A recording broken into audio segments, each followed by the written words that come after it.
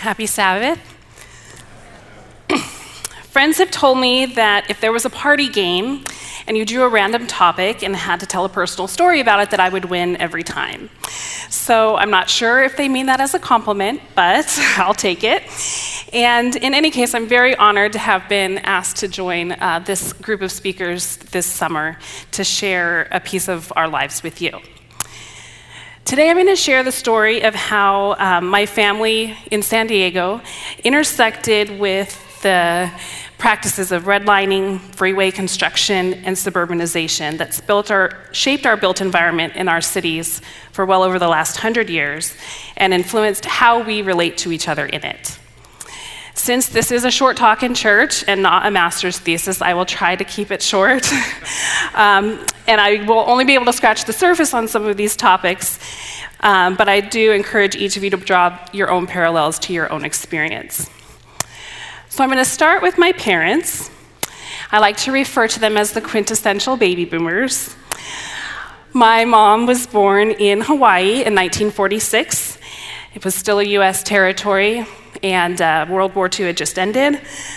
My grandmother was 18, hooked up with a Navy sailor, had my mom. They went on to have 5 children, and they relocated to San Diego in 1951.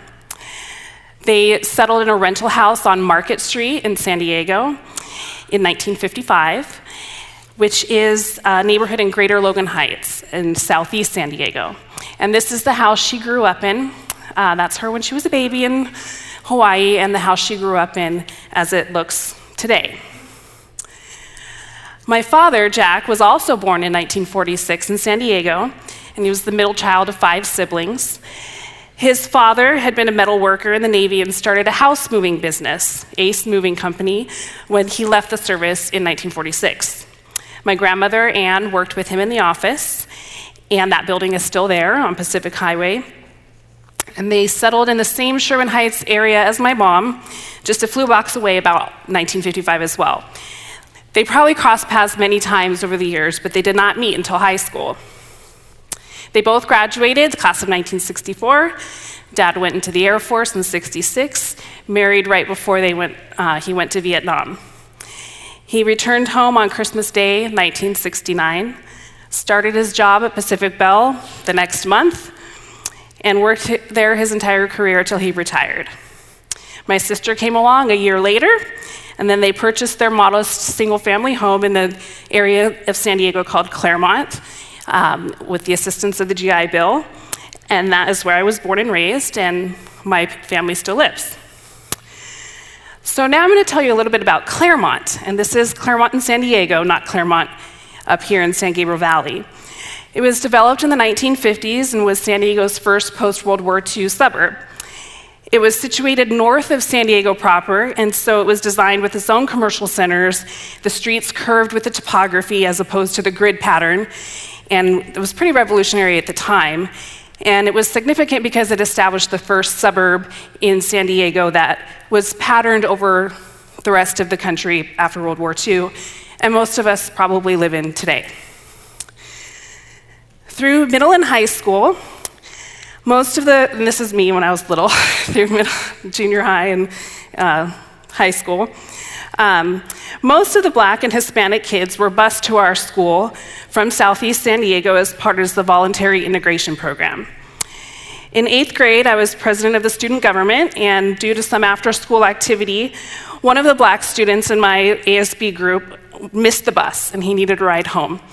So I accompanied my teacher, and we drove him home, and I had never been to that area before. It's an area in San Diego called Skyline. It was predominantly Black then, predominantly Black now. And after we dropped him off, my teacher kind of went on a little conversation about how it was such a shame the neighborhood had declined, and once all the white people moved to Claremont and UC, University City, now all the houses had bars on the windows, and these kids were being bused to our schools. And I didn't realize it then in my 8th grade frame of reference, and I didn't have the words, but that was my first introduction to the concepts of redlining, white flight, and racial segregation in housing and schools. So I'm going to divert a little bit to my mom's side of the family. My maternal great-grandmother was Native Hawaiian, and so my grandmother was half Hawaiian and half white. So that's my maternal grandmother holding the baby, or great-grandmother, I should say, and my grandmother's the little girl in the corner. This became significant in high school because when I was a sophomore, she invited me to go with her to Hawaii for 2 weeks to study our genealogy. When I was there, I learned from my family that University of Hawaii offered a program to Native Hawaiians to pay in-state tuition even though you were a non-resident. And there were many other scholarships that would be available to me as a Native Hawaiian. I decided to go there for college, and my grandmother sent me with a stack of birth certificates, death certificates, baptismal records, so that I could claim those benefits. My experience in Hawaii, even though I'm part Native Hawaiian, I don't look Native Hawaiian, and I'm from the mainland. So it was the first time that I was a minority. And white people make up about 24% of the population there, and collectively, people with Asian ancestry are about 41% of the population. And there's no racial majority in Hawaii. And that has its own unique racial tensions that they're living through today, but that's the subject of a different conversation. This was also the time that I noticed the discrepancy between the natural environment and the built environment, and you can see in that picture of me with the Honolulu skyline behind me, obscuring Diamond Head. It's really sad to see that it wasn't done better. So that's when I decided I wanted to study city planning. There was no undergraduate program at UH, and so I took all my prerequisites to transfer to San Diego State University, and I got my urban studies degree there, and transferred back home as a junior. A lot had changed in San Diego while I was gone in just those 2 years. San Diego had hosted the Super Bowl and the World Series in 1998, so there were a lot of investments in infrastructure. Downtown was undergoing a transformation with the gas lamp district. The trolley was being extended to Mission Valley, and there was a new baseball stadium that was the talk of the town, which is now Petco Park. San Diego is still going through this as Chargers have left Qualcomm, so lots going on there. One of the projects that we studied in my urban studies program was the construction of the 15 freeway through a neighborhood called City Heights. The freeway had been in the plan since the 50s, but it had just never been constructed. And so this is how you can see it in the 80s. And then in the 90s, they started assembling the property and demolishing the homes that were there. The community had a vision of more connections across the freeway, and they envisioned a tunneled freeway with parks and open space across the top. In the next slide shows the land being cleared in that same segment there, so that's in the 90s, and it sat that way for quite a while. And the project wasn't completely tunneled as it was envisioned, but it was below grade, and there was a park cap across the top called Turalta Park. And this was one of the first freeway cap projects in the country, so this is how it looks today. And I learned through this experience how freeways and other infrastructure projects built in the 40s through the 60s often plowed through established inner city neighborhoods or separated a nicer neighborhood from a less nice neighborhood, which perpetuated its decline, all to facilitate construction of the suburbs that were generally only available to white people through the practice of restrictive covenants. There may have been a little to no compensation for the displaced, and the ones who were left bore the brunt of the negative impacts of the freeway in their backyard or their front yard. And I stated at the beginning of this isn't a master's thesis, so I promise the next few slides are the most academic I'm going to get. I know it's summer, but it's a university church, so hopefully you'll give me a little grace on this. But these are the texts of the Fair Housing Act as part of the Civil Rights Act of 1968, addressing housing discrimination. The Uniform Relocation Assistance Property Acquisition Act, addressing equitable treatment for people displaced by federally funded projects like our freeways. That was adopted in 1970. And then in 1970 also came the California Environmental Quality Act, which addresses impacts of the environment, public disclosure, and mitigating damages by projects. So I just want to demonstrate through showing you this text that these laws acknowledged that these were the common practices at the time. And CEQA specifically is the area of city planning that I work in now. You may have also noticed 2018 marks the 50th year since the passing of the Civil Rights Act, which sounds to me like a Jubilee year that Steve described. Some things have changed, I would argue, for the better. This is my family. Next month, we'll celebrate 15 years of marriage. We've been together for 20. Thank you.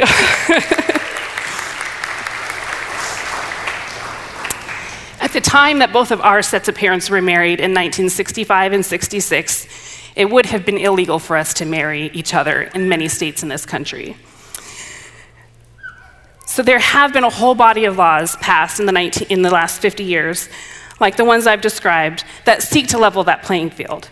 Unfortunately, it doesn't seem like we're experiencing that promised reset button, and many are still suffering in the cycles and systems of poverty.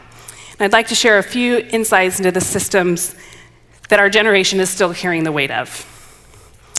Post-Depression in 1933, FDR created the Homeowners Loan Corporation. Their purpose was to stabilize housing by restructuring mortgages. In order to categorize risk, they created color-coded maps of cities all over the country. You earned a green area if you were desirable, and you earned a red area if you were a higher risk. Neighborhoods earned a red color if minorities lived in it, whether or not it was middle class or single-family homes. This is the redlining map of San Diego from 1936, which is about the time my grandfather arrived. As you can see, southeast San Diego is the area in red. And I've highlighted some examples of how these areas were described. Specifically to where my family lived, this area is one of the oldest parts of the city, being inhabited by various types of residents, running from Mexicans in some parts to there are more or less all white in other parts. There's an influx of small industrial plants and businesses, apartment houses, and other multiple dwellings, also many cheap rooming houses. The area is definitely hazardous, and that's from a lending perspective. In the middle southern portion, a great many Mexicans with a definite trend of infiltration of this element. North portion, occupied by mixed races, colored, Mexican, lower salaried white race, laborers, etc. Racial concentration of a colored fraternity. Homes show only slight degree of pride of ownership and on average are negligently maintained. To contrast, these are how some of the neighborhoods in La Jolla are described, which is to this day one of the wealthiest parts of the city. Residents are all white-collar classes, professional men, retired people and businessmen, artists and writers with an income range of $2,000 to $20,000. And that's in 1936 dollars. People don't make $20,000 now. Lots carry deed restrictions as to races, buildings, architectural design, etc. It's contiguous to an 18-hole golf course. This is probably one of the most attractive and highest rated districts for large homes and estates in the La Jolla area. Residents are 100% white. No influx whatever of any inharmonious influences. The area is easily accessible to playgrounds, beaches, tennis courts, golf course and club, and other recreational facilities. One notable exception you may see in that map is a small square in the middle of La Jolla. It's geographically far from the, if you could go back to the next slide, if we can get to the map again, they describe it this way. There's two areas actually. One is yellow, which is a little bit higher rated. It says that there's no racial concentration and it's conveniently located to schools. There's a slight infiltration of Mexicans, balance of population white. There is no threat of any excessive infiltration of Mexican element. And then you go to the red section of La Jolla. It's a little 5-block square. It's described this way. This area is known as the servants' quarters of La Jolla, being populated with the serving class of whites, Negroes, and Mexicans. While populated with this lower social strata, the area is considered good security for conservative loans, and that's code for higher down payment, shorter term, or a higher interest rate. And then it says that this particular area is set aside by common consent for the colored population. So now that I've read these documents to you from 1936, who here is absolutely shocked to see this kind of language in our federal government's loan program? Who here is not at all shocked to see this kind of language in our federal government's loan program? Yes, it's quite eye-opening. The next slide I want to show you is a copy of the Fair Lending Act from 1977. My mom was gracious to give me her box of documents from their house in 71, and this was inserted in one of their notices. And so you can see that the language of it is addressing everything that I just outlined to you that was the official policy of our country since 1936. This was passed in 1977. So despite many laws and court decisions in the intervening time, you can see that it was still a practice even through then. And according to HUD, there's actually 2,000 to 4,000 race-based discrimination cases every year since 2000. So this isn't something in the past. So now that we've seen practices of redlining, let's look into restrictive covenants. This is an advertisement for one of the earliest neighborhoods in San Diego called Bay Park Village. It advertises that it's safe with reasonable restrictions. And Claremont was one of the many suburbs in the United States built during this time that continued that practice into the 50s and 60s. And it limited the sale, rental, and resale of suburban single-family homes to only white people. The Federal Housing Authority implemented this practice as a condition for financing for subdivisions and also to individual homeowners. The Supreme Court ruled in 1948 that this was unenforceable in the Shelley versus Kramer case, but the FHA actually resisted this ruling and continued the practice for many more years. And then the next slide is an excerpt from the title insurance to my parents' house. So you can see that in 1971, it says that you have to follow all the covenants, but then by 1983, it says that you accepting the covenants about race, religion, national origin. There's many examples of these restrictive covenants in property records. You just have to look for them. They're public records, and you can pick it up at your local county clerk recorder's office for just a few dollars. So now I'm going to talk about freeway construction. The national movement of suburbanization went hand in hand with the construction of the federal highway system. This is essentially the plot of Who Framed Roger Rabbit. So if you haven't seen that movie, or if it's been a while, go back and watch it after you've heard what I've talked about today, and you'll pick up on it.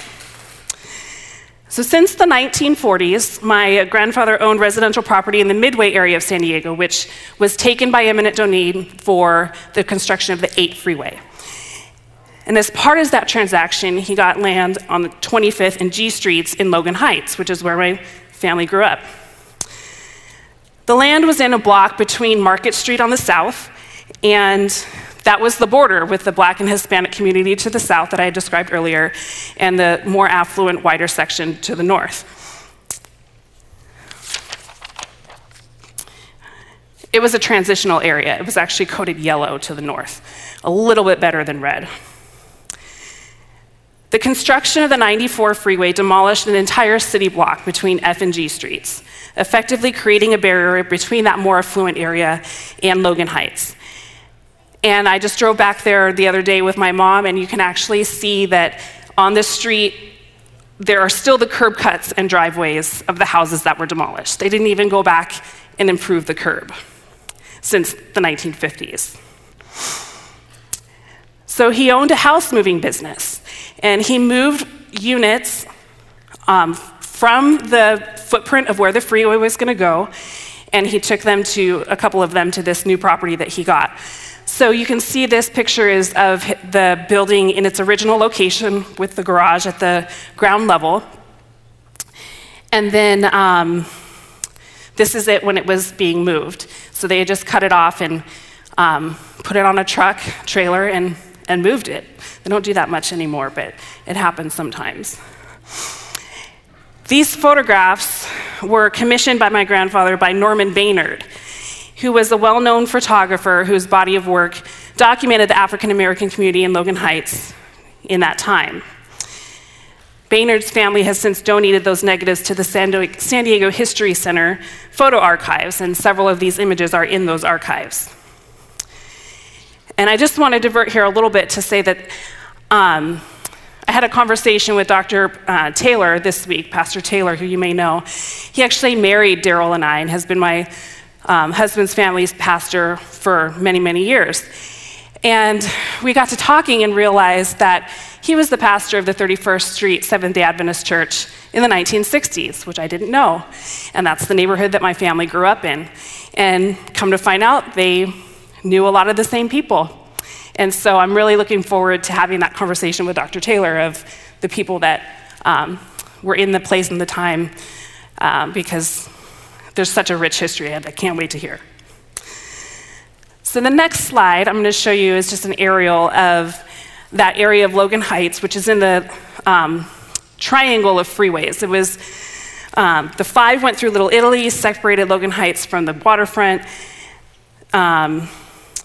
The bridge to Coronado was built through the Barrio Logan neighborhood, which was predominantly Hispanic, and the community had been told it would be a park. But by the time the area under the bridge was being graded in 1970, it was going to be a California Highway Patrol station. The community famously staged an occupation of the site, and it is now a park, and it's on the National Register of Historic Places. There was another neighborhood that had actually had land cleared, and the bridges were built, and they were able to stop the destruction of their neighborhood, and it's now a park.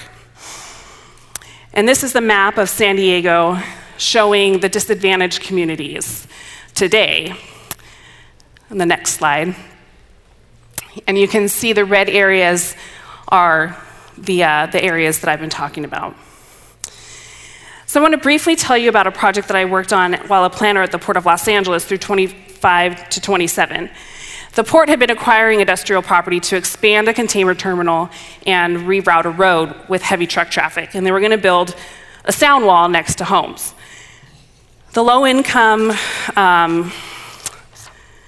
predominantly Hispanic community organized to fight the project and eventually won out against the port interest, and they agreed to build the park on that land instead. And the park was actually a mitigation measure in the environmental impact report that was prepared for that project. I started working on the project in 2005, which is when the fun really began, because the political fight had been won, and we got to do the fun part of designing the park. So we did community workshops, reached out to the community, hired a landscape architect the project's won many awards. So this is me here when the park had its grand opening. Mayor Villaraigosa was a champion of the project at the time, and it's actually still ongoing. There's more expansion of it coming up in 2019. So I think you can see a theme here: infrastructure projects, community opposition, and park. This is the same theme of the I-5 freeway, or 15 freeway, that I started my planning career with as a student at San Diego State. One of the top issues that we face in California is the cost of housing. And so the next slide I want to show you is just an illustration of a very complex issue. But I want to show you how a home in 1975 under Prop 13 would pay over 50 years, $22,000 in property taxes, over 50 years. If you were to adjust that price to current value, it would be $163,000. And it would take 12 years to pay the same amount of property tax that the original owner in 1975 took 50 years to pay. But we all know that you cannot buy a house for $163,000 in Southern California. More realistically, it'd be about $500,000. And so the $500,000 property owner would be paying the same over $22,000 in less than 5 years that it took somebody else 50 years to pay that same amount of money. So you can see the playing field that we're living in today in the cost of housing. And that's just one piece of it.